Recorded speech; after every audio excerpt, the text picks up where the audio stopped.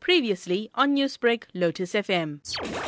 I'm a political cartoonist and I probably made a lot of bad friends in the political arena and lots of politicians. But I didn't realize that at that time we had 4 robberies. All my computers were stolen, my Apple Mac, and then I had a few bullet holes on my windows. I was threatened for picking on certain politicians. It wasn't coming from the politicians, but it was coming from their supporters. The seat of firstly with the stop. First, we went to the Council for Higher Education.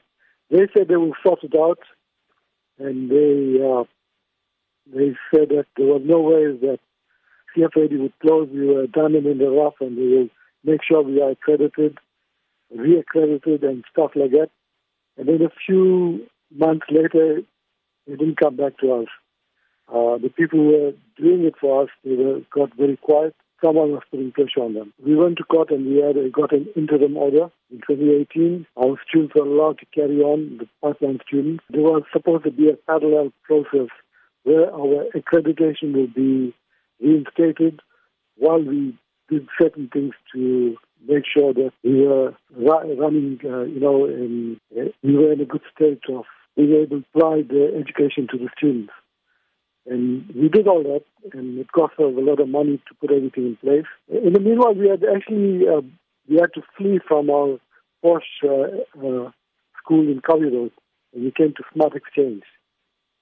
And in Smart Exchange, we had to redo everything, redo the place, the safety and health and safety and everything, just to get ready for the new accreditation. And then that was also turned down for no good reason.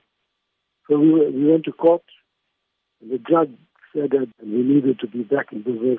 Now, in what way was the deregistering of the centre a loss to the students at the time? It was a loss to the students. It was also a loss to the country from an economical point of view, because we are going into the 4th Industrial Revolution, and we have integrated fine art with graphic design and animation, and digital is an integral part of it. If you're going into the 4th Industrial Revolution, you need digital. All the graphic designs are now going into a digital component, like your mobile devices, your laptops, television.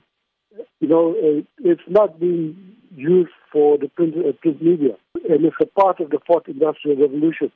And we are also working on 3 animated movies, the Mandela Folktales, TJ and Towns, which is the ECD program, and the trails for Zek and Da.